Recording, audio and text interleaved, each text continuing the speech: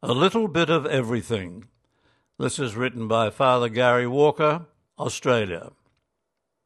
Former editor of the Far East magazine, Father Gary Walker, shares some challenges of life in the Columban House in Brisbane. We've had a lot of rain lately, which I didn't realise until it really fell from the heavens and didn't stop. So water ran down a path from the clothesline and right into the laundry, which has had a fair soaking with the floor littered with leaves, mud and debris. It then overflowed into the garage after sustained heavy showers, and I guess now I'm going to have to clean it up. The frog, or is it a toad, is still here, and I saw it sheltering in the laundry, but I didn't kill it in case it was a frog. The mosquitoes are very bad at present because of the rain, and have found their way into the house through holes in the protective screens. It seems the magpies have done the damage pecking through the gauze. They continually fight for their territory with the Indian myna birds.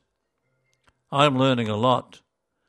I have been continuing to supply Mass for parishes around the deanery. One woman picked me up on liturgical irregularities which have crept into my performance and waved a large liturgical book at me to back up her statement. I didn't argue, but humbly agreed with her deep insights into liturgy. The book says, "No retaliation or desire for revenge from me so far, which means I must be becoming more perfect."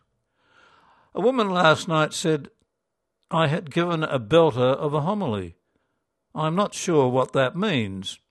She ordered me to sing the acclamation before the great Amen because the parish priest does it.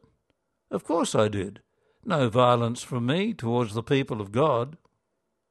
I was late for Mass yesterday morning, thinking it was a 9:30 a.m. Mass instead of 9 a.m., but I had them out by 10 after a 9:25 start, and some people were irritable. I presume I had messed up their schedule. Well, at least I arrived. A few weeks back I was unaware that I had Mass at another parish. The young priest sent me a schedule by text, which I didn't receive, or to give him his due, did not find on my phone. He hasn't asked me again, but he will when times get tough. I don't have a lot to do at the moment due to self-isolation, but I've been asked to write some articles for the Far East magazine and the Columban website, and I agreed. Now that I am in my 75th year, it might be a good time to write about some issues that have always grabbed my attention. Columban Father Gary Walker is currently living at the Columban House in Sandgate, Brisbane.